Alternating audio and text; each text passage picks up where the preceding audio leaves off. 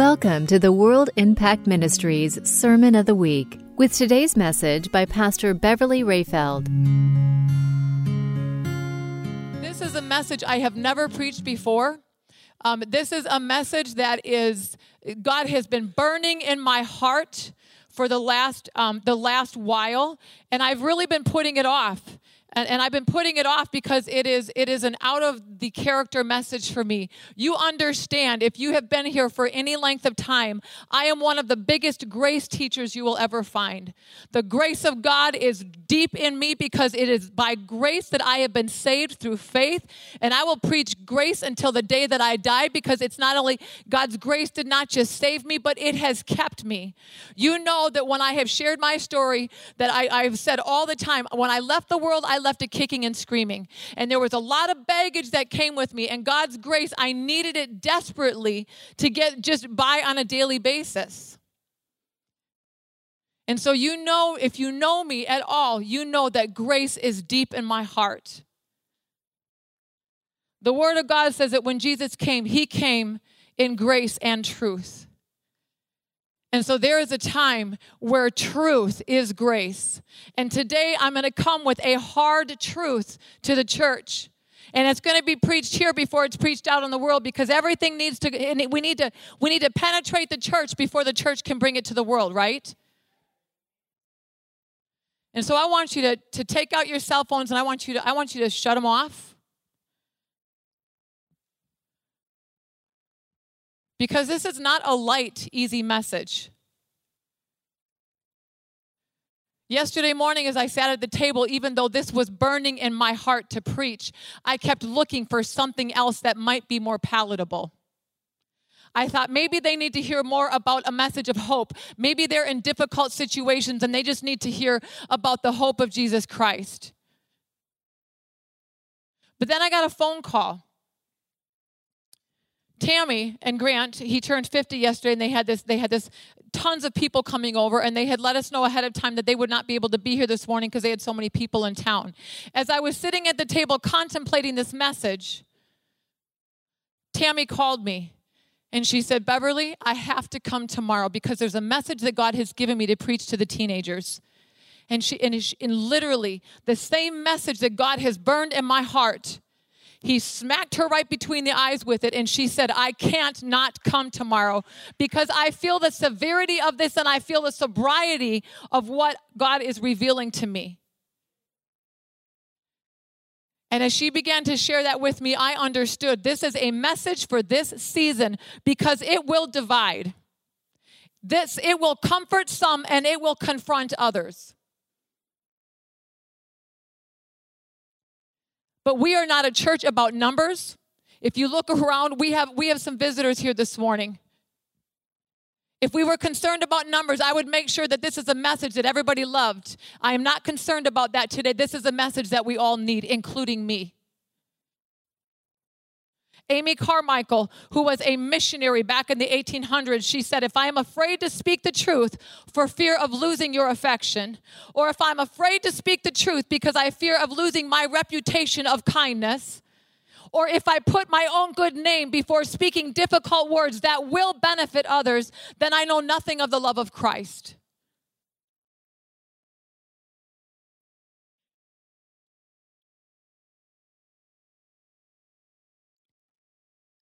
I'm going to go to a passage that you hear me quote often, and we all know it. And I love this passage because this is where I found Christ. John 3:16, 17 and 18. "For God so loved the world that He gave His one and only Son, that whoever believes in Him shall not perish but have eternal life.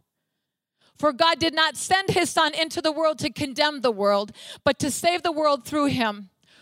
I'm going to keep going. "Whoever believes in Him is not condemned, but whoever does not believe stands condemned already, because they have not believed in the name of God's one and only Son." See, there's comfort in verses 16 and 17, but there is confrontation in verse 18. See, it is easy in the church to become connected to a movement, to adopt the language of Christianity. and know nothing of Jesus Christ? Have we adopted the language and be comfortable with a movement? We are preaching heaven and not hell. I promise you, there is a heaven and there is a hell, and we will wind up in one place or the other. There is no in between. I have seen the penetration and the insidious entrance of false religion in the church. I have seen Christians begin to adopt the language of, well, whatever way you find God, it's okay with me.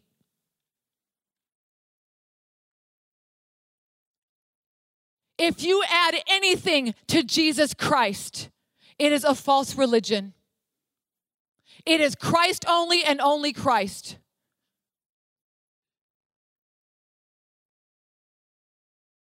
And as the church, when we sit with our friends and our family that belong to churches, and they are speaking in this way, that it is okay to be Muslim and think that you're going to wind up in heaven. It is okay to be a Buddhist and think that you will wind up with God. We are complicit if we are in agreement with that and if we stay quiet.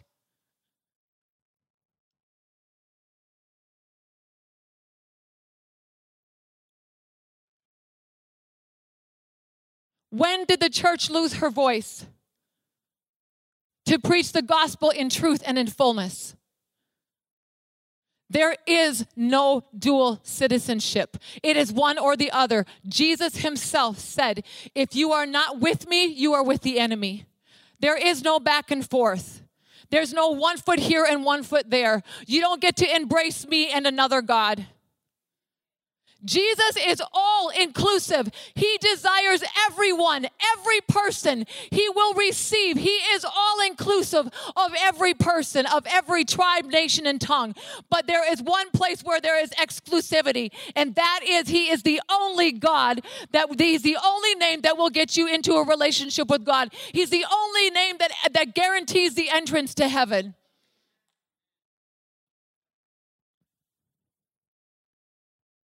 Every one of us, every single one of us has an opportunity to be with Christ for eternity. But your decision happens this side of eternity. It does not happen when you take your final breath. That decision happens here. See, the Word of God, if you believe it, you need to believe all of it. If you believe parts of it, you don't believe any of it.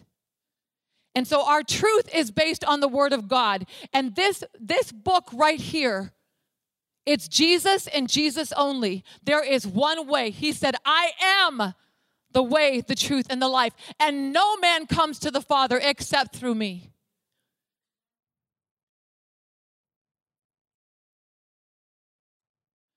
And I'm telling you, if that is not your stance, then you have made your choice already.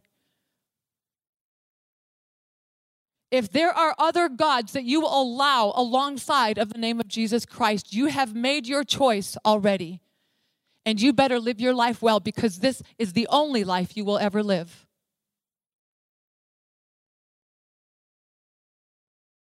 This is a confrontational message. But I am not afraid to confront when I see complicity in the church. And I'm not talking about this congregation. I'm talking about the church as a whole. I don't care what congregation you are a part of. We are all part of the body of Christ if we confess him as Lord. Are you following a movement, or are you committed to the person of Jesus Christ? Have you made a commitment where he's changing your life, or have you adopted the lifestyle and the language of Christianity without even knowing? Have you become so accustomed to the language in the church that there's a belief system that has set itself up in you that does not produce life, that does not bring change?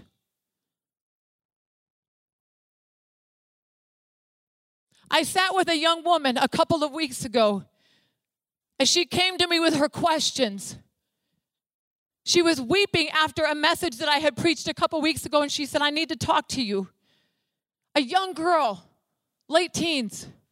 And I sat with her and she said, Beverly, I know what this Bible says. I know what the Word of God says. And she began to ask me many questions about sexuality and what is going on in this day and age and what she sees in the world and what she knows is supposed to be right. But all of these conflicting feelings on the inside of her because all of her friends are engaged.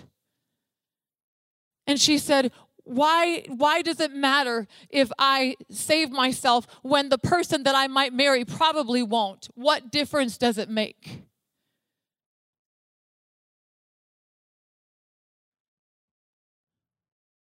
See, our young people are being pulled in because we have lost the ability to share the truth of the Word of God in the depth of what is required.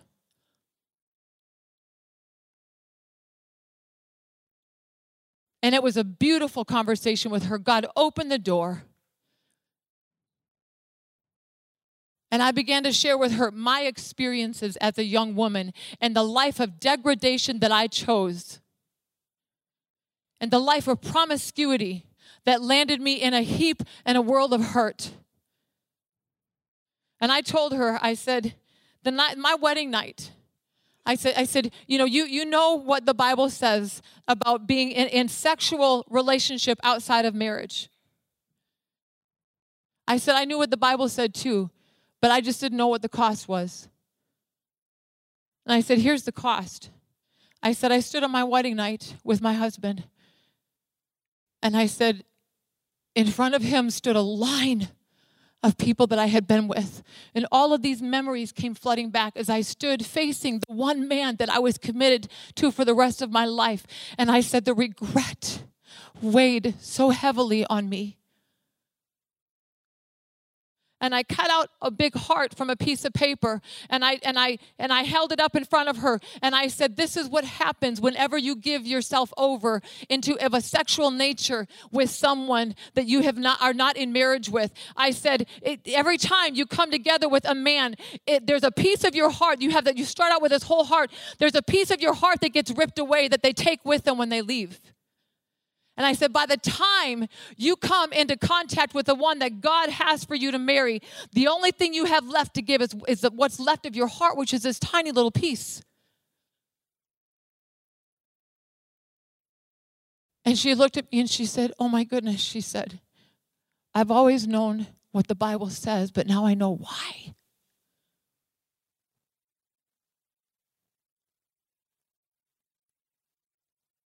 We need to preach the truth in a way that people can understand and comprehend, but we need to preach the truth. It brings them to a crossroad as to whether they're going to believe it or not. About 15 years ago, David and I began to listen and glean from the teachings of a very well-known leader who had just come on the scene. He had a very different perspective than other teachers that were listening to at the time, and he brought refreshing insights to passages of Scripture that kind of opened up a whole new way of us looking at the Bible. And at the time, we were heading up a thriving young adult ministry, and it was something that the young adults grabbed onto too. And we found his teachings very helpful in facilitating ministry in this particular group of college-age students. And in his early sermons, he combined emotional appeals with straightforward teachings from Scripture.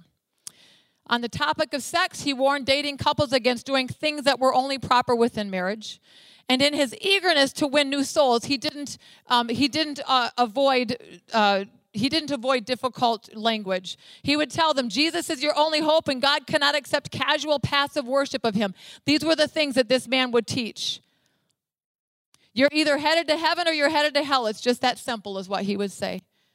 But there came a time when there was a subtle shift that we began to detect in his teachings. And he went from just challenging perspective to a quick descent into challenging and changing the truths that were written in the Word of God. And he pastored a very, very large church, 10,000 and more. And when all was said and done, he was teaching that hell surely doesn't exist because God is loving. That there are many ways to God, and whichever way suits you is good enough to get you there. Let me tell you, that is a lie sent from the pit of hell to deceive even the believers. It is all or nothing. It is Christ or no one. It is heaven or it is hell. See, I recognize that this grace that I teach you here from this platform every single Sunday, it is grace. It is by grace that we have been saved through faith, and grace opens a way for eternal life in heaven.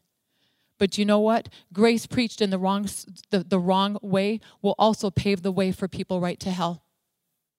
We cannot be so gracious that we lose sight of the truth. So I am a grace preacher in every name of the word, but I acknowledge that there is a heaven and there is a hell, and every single one of us will wind up in one place or the other. And it is based on your choice, not mine. I have made my choice. I made my choice 25 years ago when I encountered God, and I said, I don't care what it costs me, but I just know that I can't live like this anymore. I don't want the life that I was living. And it took a long time for my actions and my behavior, Miss Grace, to catch up with what I want in my heart. God sees your heart, and he knows what you want, and you want him. On your worst days, he knows that you want him, and on your best days, he knows that you want him, honey.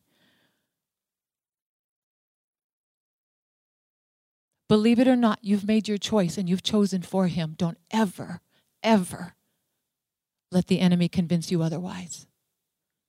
Your mind is catching up with the true grace of God on your life. He loves you. You've made your choice, and it's for him.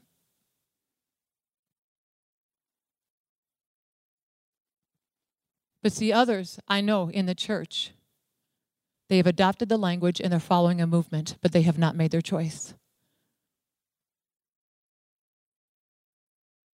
You may consider yourself open-minded.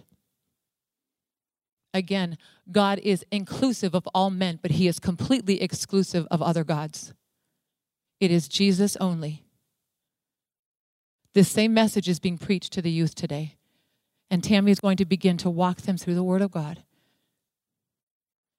Because in this day and in this age, you better know where you stand.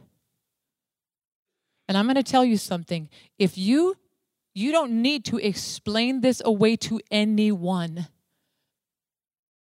As a matter of fact, the Pharisees often came to challenge Jesus as he was teaching. And do you know what? He never answered them. He never answered them. He would actually usually start talking about something else. Because it is not up to you to talk someone into a relationship with Christ. All you do is you keep it straight, you stay with the Word of God, and you let them make their decisions around you. That is their choice. It is their responsibility. It is our responsibility to bring the truth in an uncompromising way. It is their responsibility to make a choice for or against. But if the truth is not being preached, they don't have a choice to make. The Word of God should bring us to a crossroads.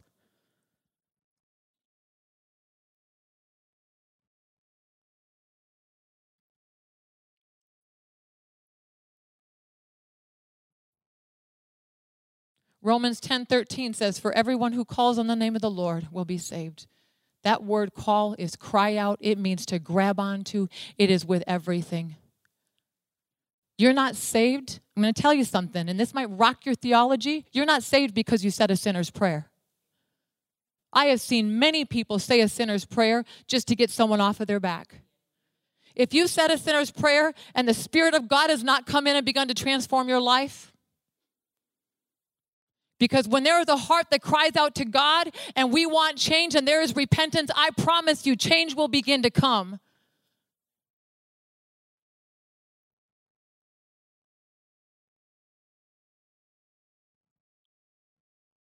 This is something I've realized.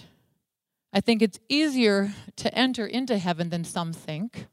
I want you to hear this. I think it's easier to enter into heaven than some think. But I also think it's easier to go to hell than others think.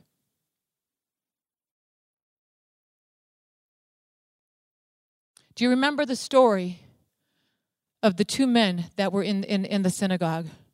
The one had adopted the language. And I would have, David, maybe you can look this up for me because I don't have the scripture reference. the one had adopted the language. He was a known religious figure in the church. He had adopted the language, and he knew he knew what was right and wrong, and he was very strong in obeying the law, which, you know, if you've heard any of our teachings, the law is not what saves you. It's the grace and mercy of Jesus Christ when you are saved by faith.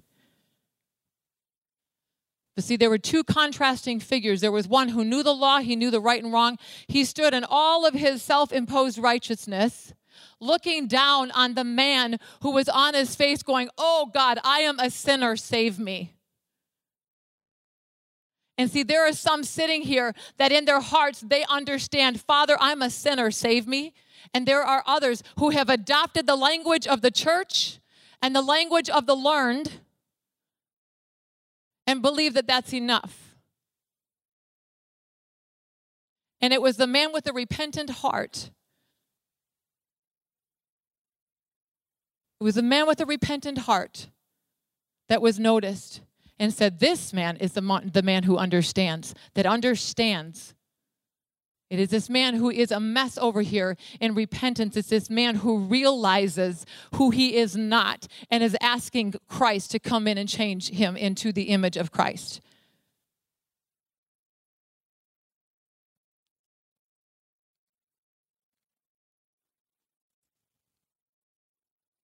David and I spent time in Haiti over the years of our ministry. We love the people of Haiti. And you're not in Haiti for very long before you hear the words voodoo. We knew it before we went. We knew what we were going to be encountering. Haiti is there's a lot going on over there, a lot of spiritual activity. And so before we went, we knew that we were going to be encountering some of these things when we got there.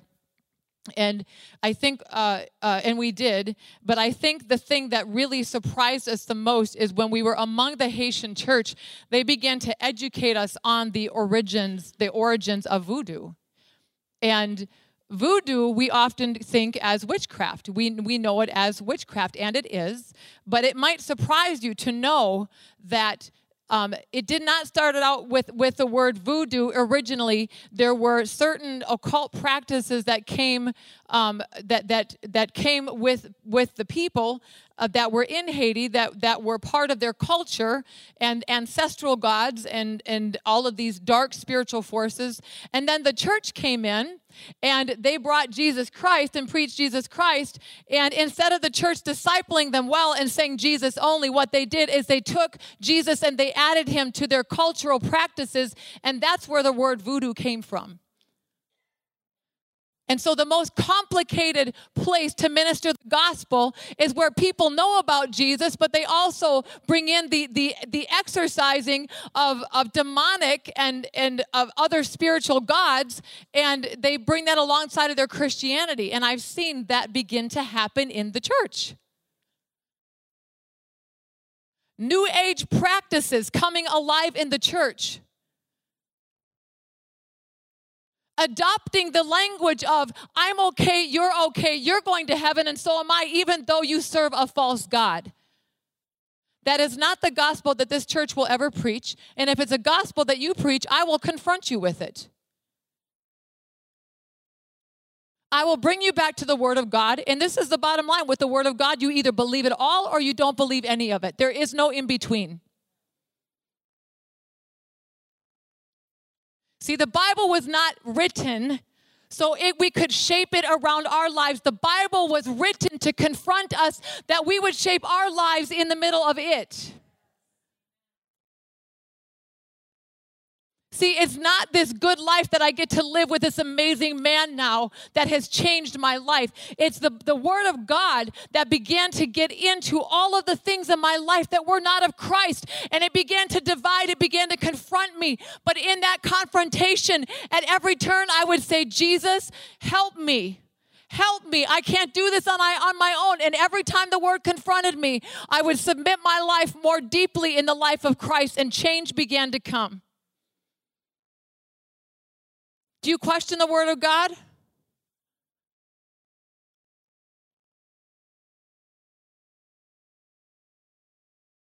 Do you question its authority? Do you question its intent? God's not afraid of questions.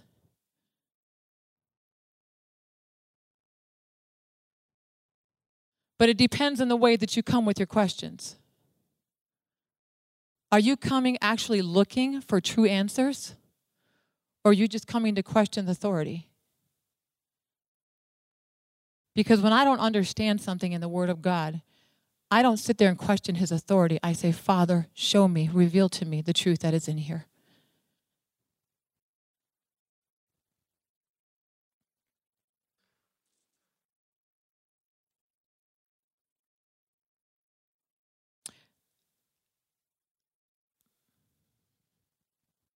Let me ask you this. How important is the Word of God in your life as a Christian?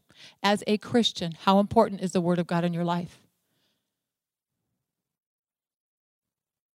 Because outside of the Word of God, you will be snared. Outside of the Word of God, you will be tricked. Outside of the Word of God, you will be deceived. If you are listening to every teacher out there, if you begin to listen to all of these other voices in the world, you know what? They will make a whole lot of sense. And you will reason yourself out of any kind of relationship with the Lord that you ever thought you had. Paul even said, don't take my word for it. Study the word on your own. See, this is a church where we are equipping believers. This is not a church that we are looking to build a congregation of 1,000 and more. And so because we're equipping believers, there are times where we're going to come and we're going to confront you with where you're at. And believe me, He confronts us before He confronts you. So I'm not coming to you with anything that He has not already done in me. Beverly, where are you at? Where is the word of God erupting in your life? Where are you allowing my word in this time? I know my word changed you 25 years ago, but where is my word changing you today? Where is the relevance of my word in your life today? Where is the relevance of God's word in your life today, church? He is the way, the truth, the only truth, the life, and the only life. No man comes to the Father except through Christ Jesus. And if there's any other gospel that you think you've gotten a hold of, you don't have the gospel at all.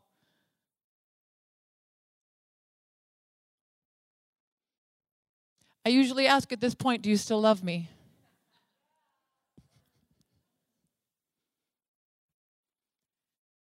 The only reason I'm preaching this message is because I love you.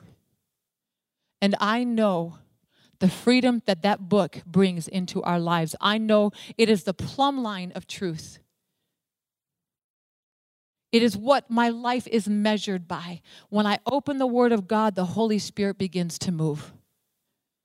When I open the Word of God, He gets in and He warns me of places that I'm getting off. He also comforts me. He corrects me. He loves me through His Word. I discover more about who I am in the Bible than I ever discovered about who King David was. I discover more about the life of Beverly Rehfeld as I read the Bible than I've ever discovered about the life of Jesus. I discover more about who Beverly is when I read the Word of God than I've ever discovered about the life of Paul. Because everything in my life that has begun to be formed has come through the Word of God.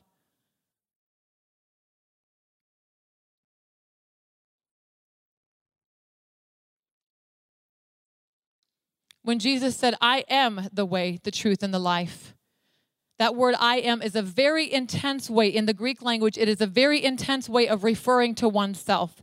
It would be comparable to say, I myself and only I. So he was saying, I myself and only I am the way. I myself and only I am the truth. I myself and only I am the life. And no man comes to the Father except through I myself and only I. Anytime you add Jesus to anything else, to any other religion, it's a false religion.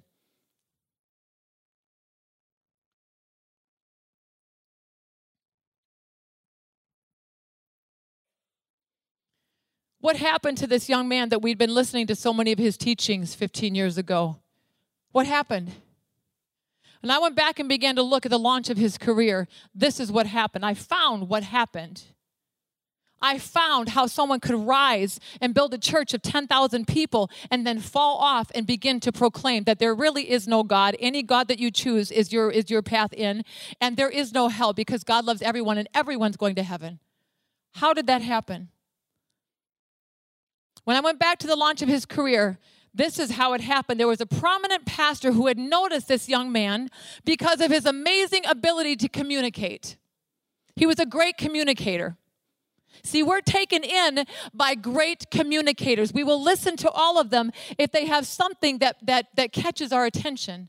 So you can be a great communicator and not be speaking truth.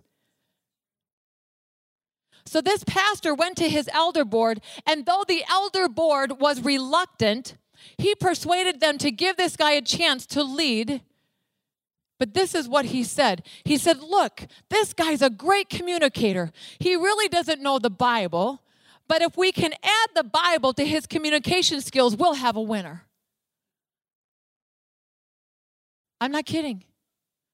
And they put him over their youth and their young adults. And his ministry began to grow because he was a great communicator with no understanding of the Bible. Yeah, when he launched his church, there were 2,000 in his first service. Because he was a great communicator. Let's add the Bible to a great communicator. You don't add the Bible to anything. It is not an added extra. As a believer in Jesus Christ, it is the foundation from which we live our very lives.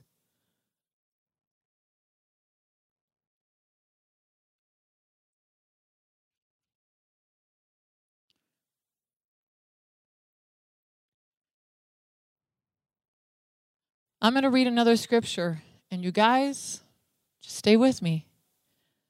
This is a hard one, but it's the truth. I'm going to read it out of the Message Bible. This is Luke it's in chapter 13, starting in 22. And it says, Jesus went on teaching from town to village, from village to town, but keeping on a steady course towards Jerusalem. He was headed towards his crucifixion. He knew what our lives and our freedom was going to cost him. A bystander said, Master, will only a few be saved? And see, this is what I love. A question was asked, and Jesus refused to answer it. Will only a few be saved? And in the Message, it reads this way. Jesus said, whether few or many is none of your business.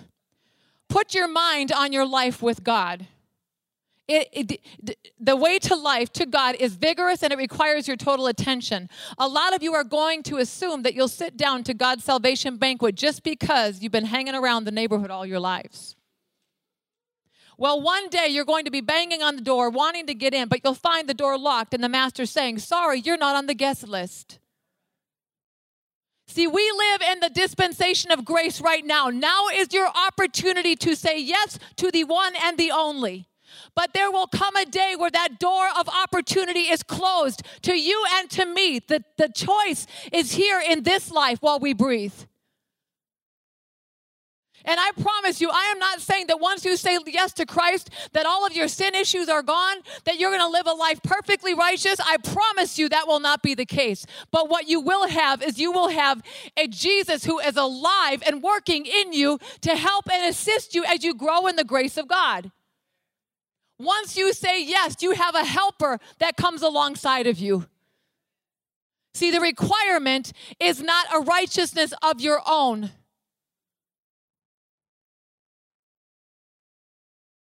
That's grace, that I don't have to do this on my own. Sorry, you're not on the guest list. You'll protest, but we've known you all of our lives only to be interrupted with a very abrupt, your kind of knowing can hardly be called knowing. You don't know the first thing about me. This is Jesus talking to someone who got caught up in a movement, who adopted the language of Christianity. That's when you'll find yourselves out in the cold, strangers to grace. See, you will become a stranger to grace once this life is over. Up until you take your final breath or with the return of Christ, grace is available to every single one of us. But we answer here and we answer now. You'll watch Abraham, Isaac, Jacob, and all the prophets march into God's kingdom. You'll watch outsiders stream in from the east, the west, the north, and the south and sit down at the table of God's kingdom. And all the time you'll be outside looking in, wondering what happened.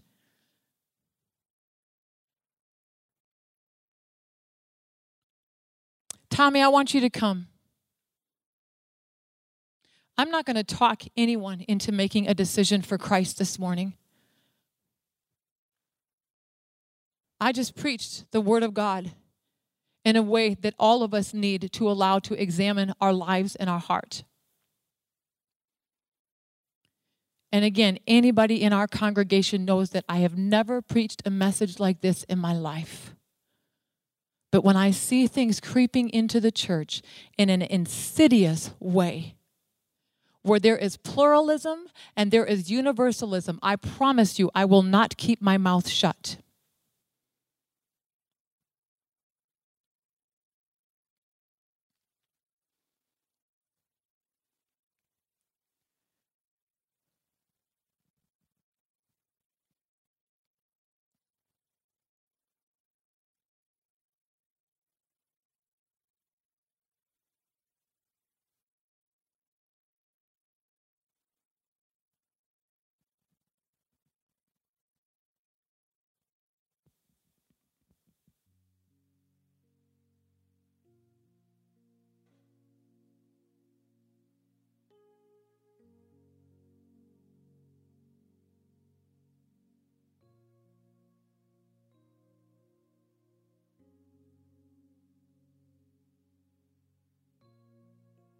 Eric, can you get him on?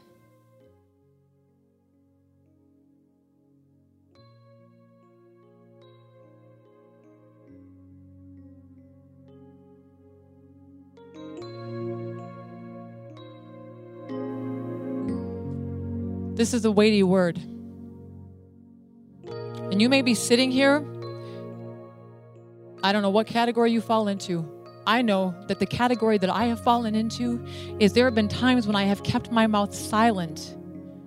I have been complicit because I have not spoken out when I hear someone in the church beginning to speak a language of universalism. That will not happen again. God has confronted me. And I asked him this past week as I was praying, as I was literally scrubbing my floor, and this message was burning in my heart because of what I'm seeing. I was asking the Father, what do I do about this? And he said, you confront it. Because confrontation makes people choose. And so the next time you are sitting in a place where there is talk, especially in the church, I'm talking to the church, of universalism, where it's okay to come through a Buddhist religion, or it's okay and you're going to get to heaven through a Muslim belief, or it's okay to incorporate New Age and the higher power and all of the next time you're sitting in a place where it's believers talking that language, I pray to God that a boldness will come on you to confront it. See, a friend of mine who's not a preacher or a pastor, she's actually a mother, and she spends the majority of her time taking care of her children. She posted something on Facebook a couple of weeks ago that just challenged me where I was at. Because I've been seeing this, but I've been saying nothing. I have the platform and she doesn't. And she posted this thing on Facebook. I want you to put the graphic up right now, Jake. And when I saw the graphic, my heart leapt and my heart was grieved at the same time.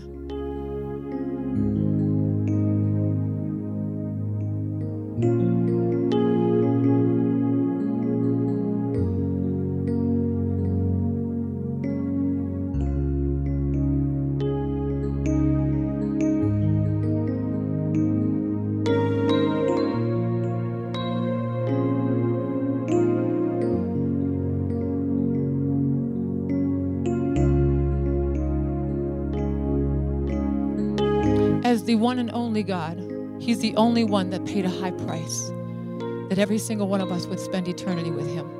The only one.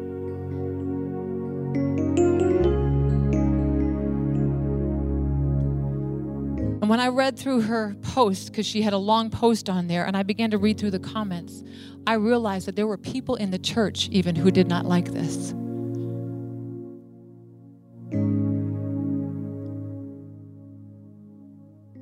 And this is what she wrote. She said, when did we all, now this is a mother she's an at-home mom.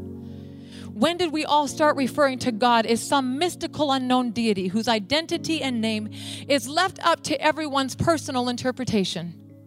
Like there are all these powerful spirits out there and you can just pick your favorite flavor because that's the good one for you, bro.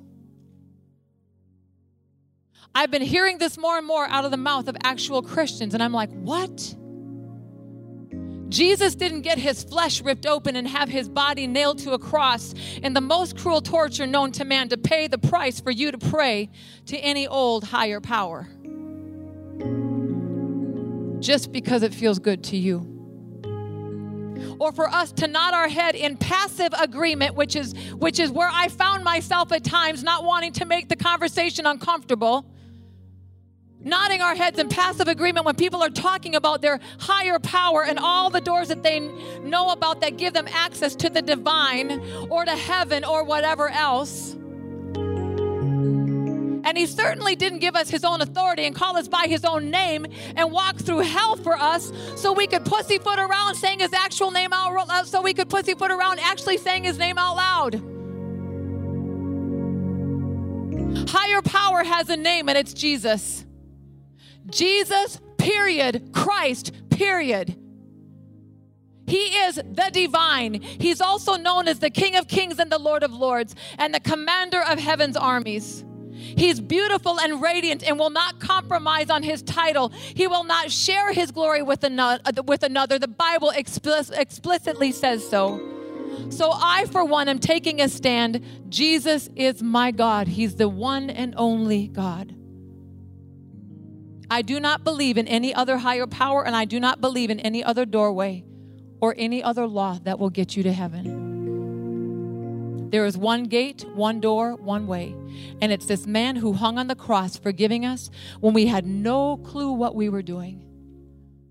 That man who was willing to go through that much agony to declare his unrelenting love for me, he has my loyalty forever.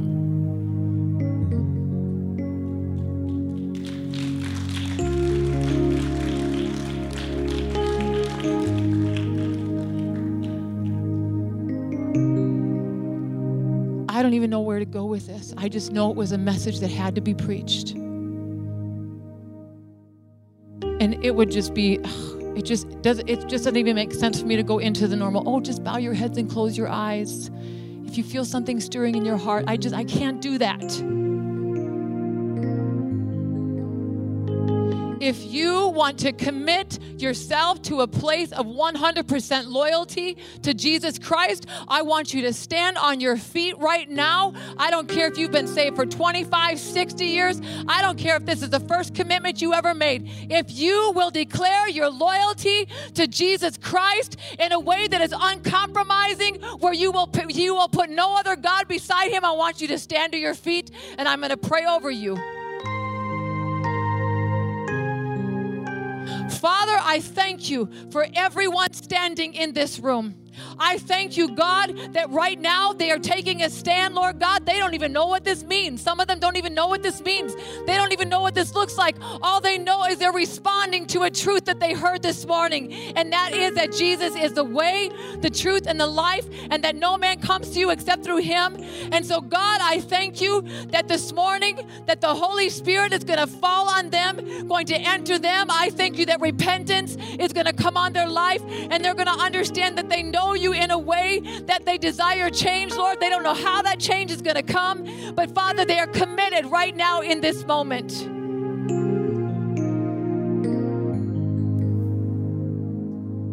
I want you to repeat after me. God, I thank you for sending your Son. I thank you that Jesus is the only name by which I can be saved. I repent of the sin that has been in my life. I give my life to you. I don't know what this looks like, but because you gave your life for me, I want all that you have. I thank you, Jesus, for filling me with the power of the Holy Spirit, and that by your grace, I will learn to walk in your ways. I want to leave the life behind that I've been living, and I want to live out my life for you and only you. In Jesus' name. For more information about this or other media resources, please visit our website at world-impactministries.com. Thanks for listening to the Sermon of the Week. Our prayer is that you were encouraged and strengthened by this message.